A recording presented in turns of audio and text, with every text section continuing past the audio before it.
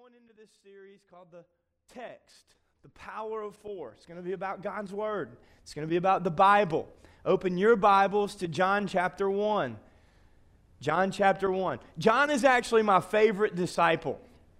I know that you're not supposed to have favorites, but I'm not God, so I do. And John is one of them. It's not because he never got in trouble. I like John because he was willing to ask questions. I also like John because there's this verse of Scripture that he was writing when he and Peter ran to the tomb, and he made sure that everybody knew that he beat Peter running to the tomb. You know, you got to think at that time, John was like, "Whew, I beat you." And Peter's like, "Nobody's here. Nobody will ever know." And John's like, "Oh, yes, they will." We'll be talking about it 2,000 years later. I just like John. I like the relationship that John had with Jesus. Okay, and anytime that I talk about John, you may hear me say this statement. I believe that the intimacy that John had with Jesus provides us insight that only he can provide. It's the relationship. He was so intimately connected with Jesus. His heart was so intimately connected with Jesus that other disciples would actually ask him to ask Jesus questions. And hear me, check this out. John was not afraid to ask Jesus a question that could convict him. In fact, it was in the night of the Last Supper that John was leaning back in his chair, the Bible says, and then Peter asked him to ask the Lord. And John leaned over against Jesus, against the Son of God, and he asked, "Who is it that will lead you astray? Who is it that will betray you?" And Jesus actually leans back to him, not in front of everyone else, because then everyone in the room would have understood. But he leans back to him and he says, "Whoever dips this bread, whoever I give this to, that's who it's going to be." And so John is sitting there willing to ask a question that could even convict him. Are you willing to ask questions to Jesus that could be convicting for you? John was willing to do that. But it was his intimacy and his relationship that allows us insight that only he can offer. And we see this in John chapter 1. He opens his gospel with verse 1. He says, "In the beginning was the Word, and the Word was with God, and the Word was God." Jump to verse 2. He was in the beginning. I want you to understand, the Bible doesn't say it was in the beginning. Not a leather-bound group of parchment, not a scroll, but he. In the beginning was the Word, and the Word was with God, and the Word was God. He, the Word, personal. Not an impersonal pronoun to something that's not alive, but a personal pronoun to life. He was in the beginning. All things were made through him. He, the Word, all things were made through him. And without him was not anything made that was made. Verse 4, "In him, the Word, was life, and the life was the light of men." Verse 14, "And the Word, he, the Word, became flesh and dwelt among us. We have seen his glory, glory as of the only Son from the Father, full of grace and truth." Not or. He wasn't so full of truth that he offended people and wasn't gracious. But he wasn't so full of grace that he tolerated less than God's standard for holiness. He was full of grace and truth. Jesus is the Word. And the Word, hear me, is the authority. I'm going to come back to that in just a minute. Number one, if you're taking notes this morning, you need to understand that we have access to God's Word. We have access to God's Word. And remember, for the rest of this series, and we'll celebrate it, opening every series, every week. But the Word is Jesus, and Jesus is the Word.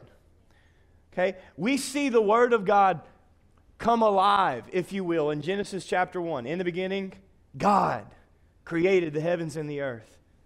And then down just a few more verses, it says, and God said, he spoke the word, let there be light. Okay? And that's what happened. When God spoke it, it came to pass. When the word took authority, whatever the word took authority over was in submission to it. A few thousand years later, approximately 1500 BC, we see this man named Moses, who was in the palace of the Egyptians. He had murdered one of his, at that time, countrymen. He had ran off to hide in the wilderness. And Moses is walking through the wilderness, and he hears the word from a burning bush. And he walks to the burning bush as he's being summoned by the word. He submits to that which he's being summoned by. And he walks over to the word in the bush. And he sees that this bush is burning, but it's not consumed. And it is the word of God that began to speak into the life of Moses. And it wasn't until he stood in the presence of the word that spoke things into him that he didn't even see in himself. If he would have never, I could preach a little bit right here, but I got to keep going. But if he would have never walked over to the word, then he would have never heard what the word had to say to him. And when you get in the word will begin to speak things into you that you didn't even see in yourself. Maybe there's another sermon there. But then the word took Moses up on a mountain. After he sent him back to Egypt, led him out of Egypt across the Red Sea, brought him up on the mountain, and the word etched itself into 2 tablets of stone. Moses came down in anger. He broke the 2 tablets. God said, okay, you're going to break my word? Etch this one out on your own. In other words, when God reveals something to us and we react in anger, he might make us do it on our own next time. And when we follow in the obedience of what God told us to do, we take responsibility for our actions, then God brings us back up and he rewrites that same word down, just like he did for Moses. And the nation of Israel has the written word. They actually would end up with 5 books called the Pentateuch or the Torah. It's the first 5 books of the Old Testament. Then they would have minor prophets and major prophets' letters being written. And by about 500 BC, 39 books of the Old Testament were preserved on Hebrew scrolls. By the 2nd century, the New Testament was preserved on Greek papyrus. And I'm going to give you a quick run of history this morning, just so you can see how valuable the access that we have actually is. In 367, the Bishop of Alexandria wrote an Easter letter.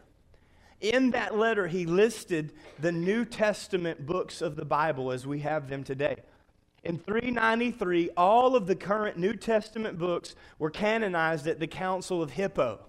Yeah, I don't know why they called it. Apparently they had some large people. I don't know. That's what it was. But it was actually an African senatorial council, and they canonized or they authorized. That's what the word canon means, okay? So for the rest of the time, when you hear me say primarily canonized, what I mean is primarily authorized, secondarily canonized is secondarily authorized, okay? And then there were some that they left out altogether. This is where it gets a little bit interesting. By 500 AD, the Bible had actually been translated into 500 languages. People, for the first time in history, had God's completed word. Not everybody, but a lot of people had God's completed word in 500 AD in 500 different languages. And people were studying God's word on their own. Remember, in Jesus' time, he had to go to the temple. And it was only the teachers of the law that had the word. And that was the teachers of the law that would actually attempt to abuse their authority over the people. instead of giving them the word and teaching them the word and helping them apply the word to their lives, they thought it was their responsibility to hold people accountable to God's word. And they began to abuse the authority that God had actually given them. It wasn't their authority, it was the authority of the word, not the authority of the priest of the Old Testament. And so Jesus is birthed into that society. And John begins to write in the midst. In the beginning was the Word, and the Word was with God, and the Word was God. He was in the beginning with God. He, the Word, became flesh and dwelt among us. He is full. The Word is full of grace and truth. And in 500 AD, 500 languages, and people were studying the Word of God on their own for the very first time in history, and the authorities didn't like it. And the church in Rome at that time, the biggest and most powerful church in the world, decided on their own that people should not have access to God's word that way. So they made a law that the word could only be translated into Latin, and any other translation or version of God's word would be illegal. And anyone found with any other translation or version of God's word would be arrested and possibly even executed. This went on for 1,000 years. The church of that day took the word of God away from the people of God, took his word away from the real church, which is the body of Christ, for 1,000 years. And by the way, history notates that 1,000-year period between 500 AD and 1500 AD as the Dark Ages, because it was the time that the light of God was suppressed in the name of abuse. And what they began to do as a church is they began to convince people that they could pay for their forgiveness, even though Jesus had already purchased it himself. They could buy penance for their sins. They could come and give money, and just like had been done before, men and women of God would offer forgiveness for sin that they actually did not have to offer. Listen to me. Only Jesus forgives of sin. Only the Word, the authority, has eternal obligation and ability to do something beyond the temporary. This is the authority of the Word, not the authority of the church. And I love the church. I love the body of Christ. Another thing that would happen is the church had convinced people that there was this holding place between life and eternity. And listen, hear me. I believe, according to God's word, and I don't have time to go into it. And again, this is not a doctrinal or denominational attack this morning. This is a designation of authority this morning. The designation, and nobody, no denomination, and no doctrine should have any issue at all with me designating the authority of God's word. Not in the body of Christ, but from Jesus himself. He is the word, and that's where the authority comes from. So I'm not knocking doctrine, I'm not knocking denominations. I am designating the authority of God's holy word today. That's what we're doing. And we know that there are denominations that teach purgatory or this holding place. And that is in one of the books. It's in the book of Maccabees. That is not in our interpretation one of the primarily canonized or primarily authorized books of the Bible. It is in one of the not completely dangerous, but also not completely accurate, secondarily Deuterocanon, secondarily authorized books of the Bible. But the church at that time had convinced people that if you would come to the church and you would give us a certain fee, that we could pray your loved one out of this place and into this place. Listen, what happens to your loved one once they pass from this life into the next is no longer based on your prayers. What happens to our loved ones in the next life is dependent upon who they were in God's word. In Jesus. That is the ultimate authority. It's not the church. I love you, but if I asked you for money and told you that I could pray your loved one out of hell into purgatory, out of purgatory into heaven, or out of heaven and into hell, I mean, I got some loved ones I wouldn't mind having not spend eternity with. I'm just letting you know. Well, like, hey, they up here, could you put them like in the holding place? Because I'm going to need a little time when I get there. You know what I'm saying? But it's corrupt. If I were to ask you for money, and listen, it's not just one church. God's people have been corrupt for all time. God's people have been corrupt since the book of Genesis. And certainly into the book of Exodus, into the day of Jesus, and beyond the day of Jesus. And God's people are still corrupt today without proper authority and proper accountability and proper boundaries and people watching over. The Protestant church, the Catholic church, the Assemblies of God, the Southern Baptists, we all corrupt. We're the chief of all sinners, and without the Word, we're going to stay that way. But in Him, something significant happens. How would they break free from this persecution? This having to pay for these indulgences.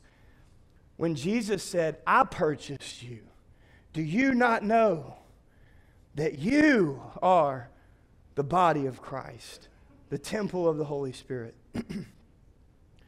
How did the body of Christ break free? In 563, alongside of this corruption, a man named Columba, not Columbo, not the glass-eyed guy with his own TV show.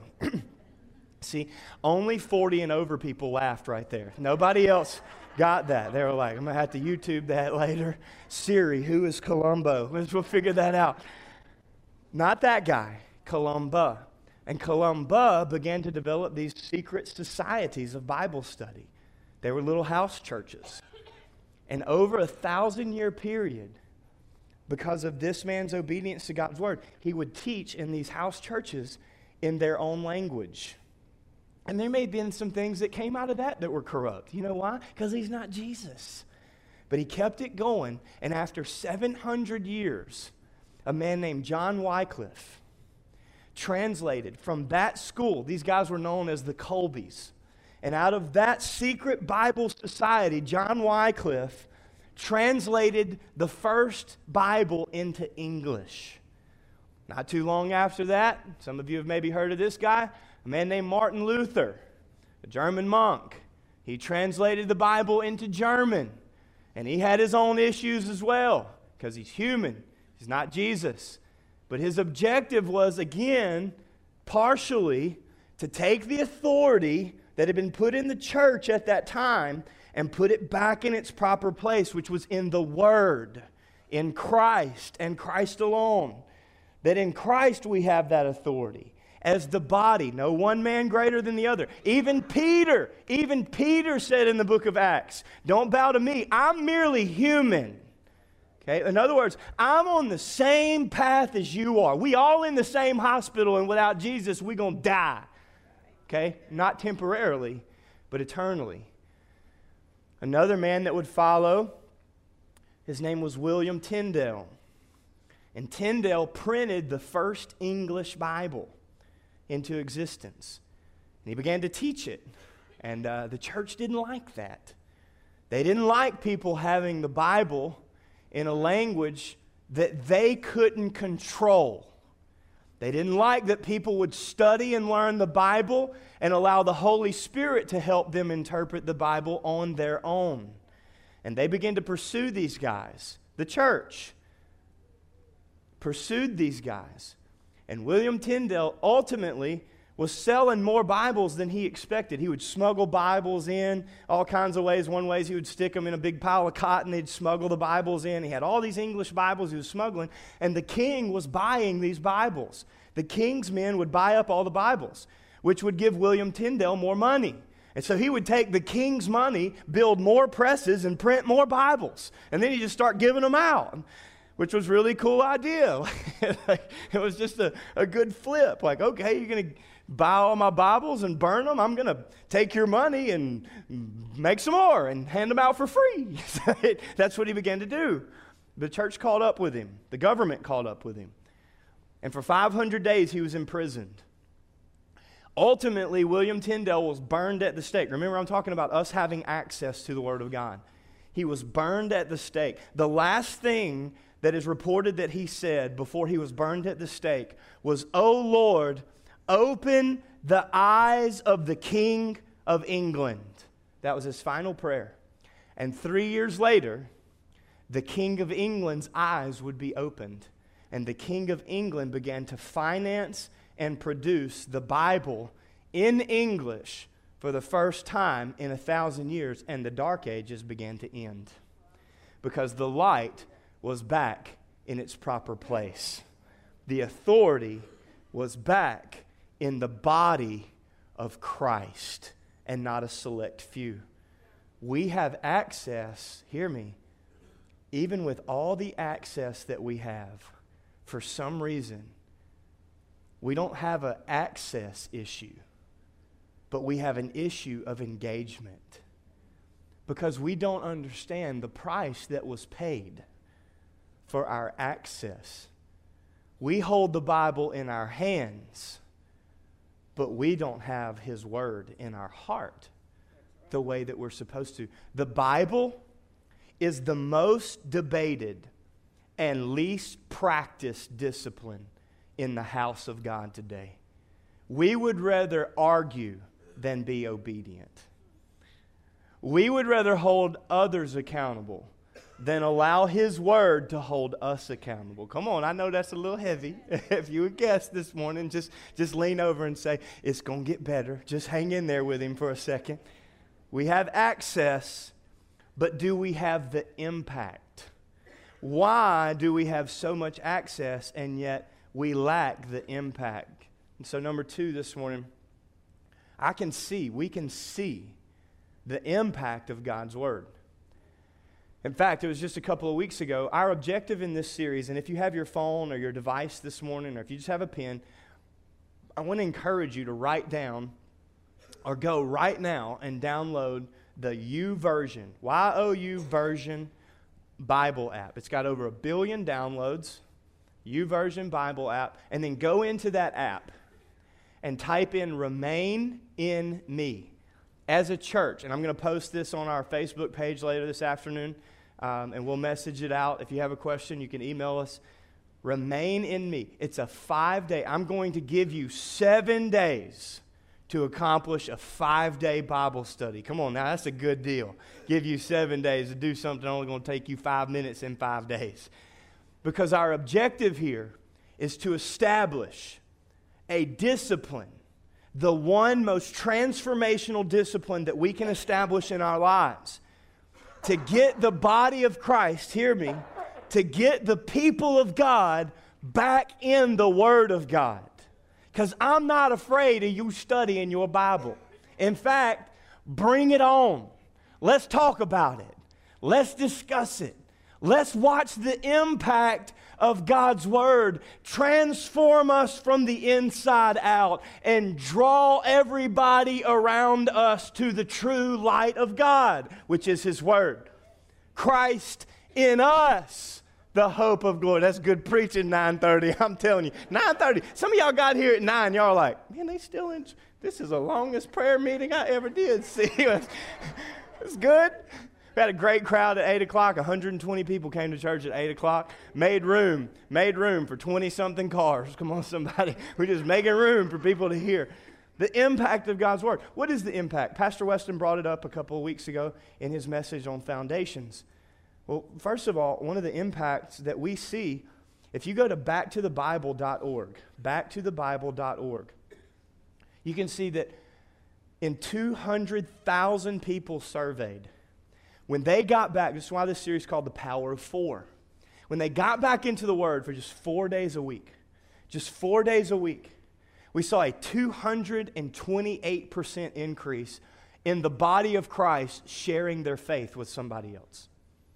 We saw a 407% increase in the body of Christ actually learning and memorizing Scripture. It's crazy. If you spend time in it and you study it, like you begin to learn it. 400%.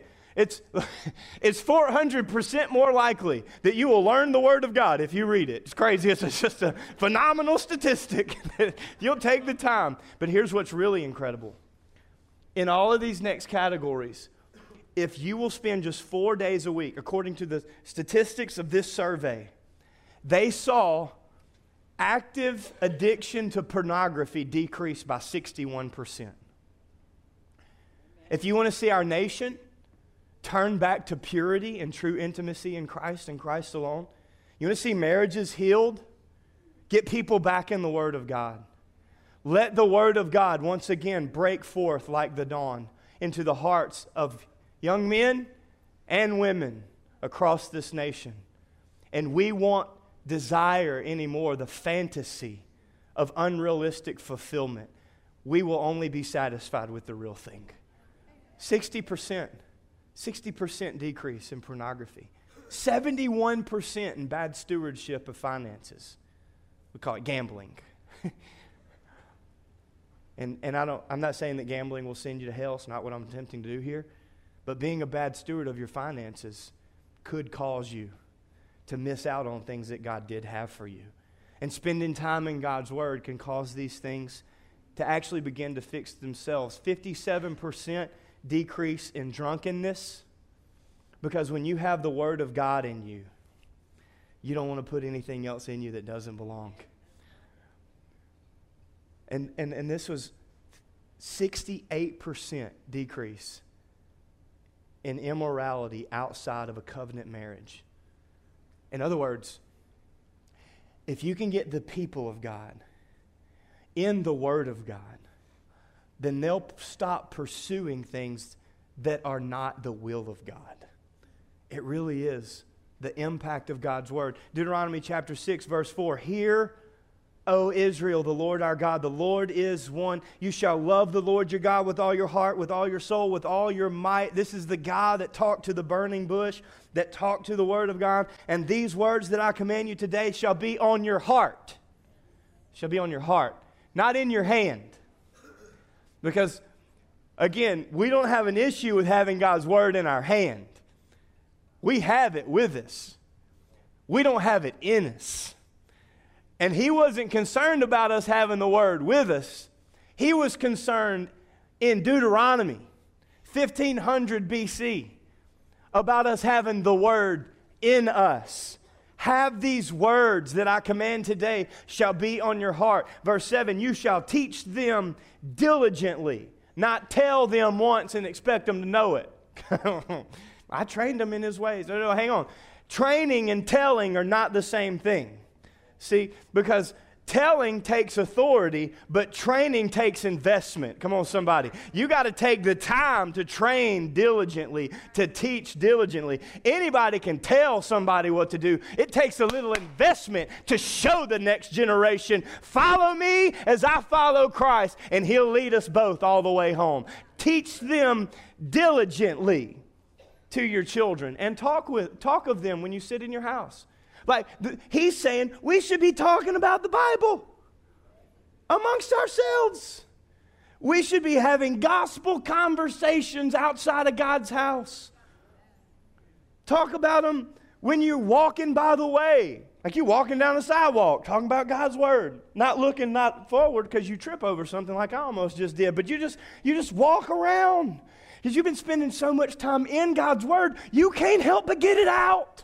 His Word becomes like a fire shut up in your bones, and you got to open your mouth to let it go. And when you lie down, you want to rest better? You know, people have insomnia because they don't have peace. Because when we lay our head down at night, all we can think about is the things that worry us, not the Word that leads us. And we can rest better. And listen, pastors are the most guilty of all. I couldn't go to sleep last night. It wasn't because I wasn't tired. And when you rise, verse 8, you shall bind them as a sign on your hand, and they shall be as frontlets between your eyes. In other words, if you look at the Word of God more often, you'll look at things you're not supposed to more often as well. Not look at them. I said that wrong, but you know what I mean. I'm trying to say. Been a long weekend. Verse 9, you shall write them on the doorpost of your house. You know, you should write scripture on your mirror. You should write it on cards and hang it in front of your kids. Hang it in front of yourself. Put it on your steering column. Don't be reading it driving down the road. Like, we want to make it to work too, okay? But I'm saying you should write it. Write it out on your house, on your gates, on your doorpost. Jump with me to Deuteronomy chapter 11. Verse 18, if therefore you shall lay up these words of mine in your heart and in your soul, and you shall bind them as a sign on your hand, and they shall be as frontlet between your eyes. See, he's repeating himself because this is so important. Watch what he says, verse 22. For if you will be careful to do all this commandment that I command to you today, loving the Lord your God, walking in his ways and holding fast to him. In other words, Moses in Deuteronomy is prophesying what Micah will tell the nation. What does the Lord require of you? But to do justly, love mercy, and walk humbly in the word before the Lord your God. If you'll do this, walking in his ways and holding fast to him. Who's the him? John wrote about him. The Word. The Lord. His Word. Holding fast to him, here's what will happen. Then the Lord will drive out all these nations before you, and you will dispossess nations greater and mightier than you. In other words, here's what he's saying. When you keep my word in you, I'll keep my hand on you. That's the word. So the final point this morning is we need obedience to his word. To his word. Not to a man in a pulpit. In fact, it shouldn't matter what happens to me or anybody on this staff. Because you're so connected to the Word that you can't become disconnected from the body of Christ. Because the Word is the body and the body is the Word. And so just because something happens to the person, or men and women across this nation have moral failure because they're human and they fall short of the glory of God because they didn't have the right accountability, the right boundaries, or they thought that it was them that was winning all those people to the Lord. When the church engages, when the authorities engage in corruption and persecution, it doesn't affect God's people because they're not connected to other people alone. They are connected to the only one that created all the people alone. It's who he is. See, the Word is the authority. The church is not the authority. Hear me, listen. The church, the body of Christ, and the leaders in it have no authority that wasn't given to them by the Word. It's the Word that is the ultimate authority, not the body, not the church, not the leaders in it, but God's Word. We need obedience to God's Word. I love, James writes in chapter 1, verse 25. We're going to go there in just a second. I just to lighten it up a little bit. I'm the oldest of 4 siblings. My parents were divorced when I was 2. Mom remarried. My dad remarried. They both had children. My dad had 2 sons. My mom had a daughter and a son. And I've been told by my siblings that at times that they kind of lived in my shadow, specifically my youngest brothers, because when I went to my dad's house, like all of life stopped because I was only there like once every 2 weeks. And so everything was honed in on me, and it actually made my stepmom bitter at times. Not in an ugly way, but just like, hey, we're still here. Come on, I know he's here, and we're glad he's here too, but pay attention to me. It wasn't her fault. It was something my dad did. And my youngest brothers they're always trying to measure up. And so, I would try to set the bar really high. But like, dude, if you can't jump, go sit down. Well, I do this, whatever I could do. And I'm very competitive. Remember, that's why I like John. Like, I outran you, son. The whole world's going to know. Wait till I write it down, share the gospel. If you'd have been as close to Jesus as I was, you could have wrote one too. But you aren't, so you don't. James is the little brother of Jesus. I mean, this dude's got a tough life. Like, James, why can't you walk on water? What's wrong with you? Hey, my throat hurts. Come pray for me. Oh, you can't even heal a sore throat? Jesus just opened 3 guys' eyes. Been blind since birth. Man, my ankle hurts. So pray for my ankle. James is still sore. You pray. Jesus just healed a lame man. Like, did you see Lazarus get raised from the dead? Like, I got a turtle. You can't even help him. Like, that's James's life. I mean, no wonder he had a hard time believing his older brother was the Son of God. But then he ascended. And James writes this letter. And in the first chapter of this letter, when James converted to Christianity after his brother had ascended, and he realized his mistake, his 33-year-old mistake, He writes this letter and he says, listen, don't you look into the perfect law of liberty like I did and be a forgetful hearer. Don't you look into the Word of God and be a forgetful hearer of what it says, but be a doer. Be a doer of the Word of God. For this man shall be blessed in all that he does. Listen to me, Old Testament and New Testament alike. Blessing follows obedience. Now, I'm not saying that you're not ever going to go through anything hard or difficult. What I am saying is, when you go through it, you'll know that it wasn't your disobedience that led you there. And it won't be your obedience that leads you out. It'll be holding fast to the Word of God and not letting go. And when you're standing in the fire, you can know you're not standing alone because the Word of God is right there with you.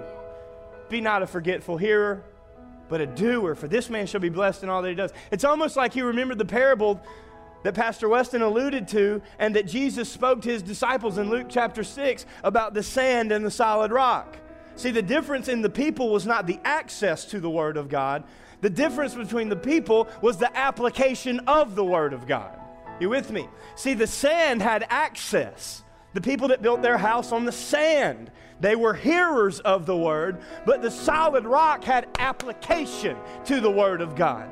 The people that heard the Word and were obedient to it, they were the ones that built their house on the solid rock. And so James is begging people to paint the picture that Jesus was trying to paint with their own obedience, because he knew that Samuel had told King Saul, "I'd rather obedience than sacrifice. In fact, stop giving stuff up and start getting in my Word. Just give me you and I'll deal with everything else." Obedience.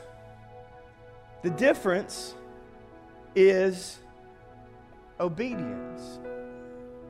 Anybody can be a hearer, but James says, don't just be a hearer, but a doer. Get in the Word 5 days this week. Let the Word get in you 5 days this week. And then you'll become like David. Psalm 119, verse 105, he says, "Your Word, O Lord, is a lamp to guide my feet and a light to guide my path." In other words, you get in the Word, you won't just see the attack around you, you'll see what's coming up ahead of you. He'll show you what's on the horizon. The Holy Spirit will speak to you of things yet to come. That's how good He is. And you just have one job: to receive Christ and remain in Him. And that's why John writes, last thing I'll say, if you continue in my word. It all goes together. You're my disciples indeed. Then you will know the truth, and the truth will set you free.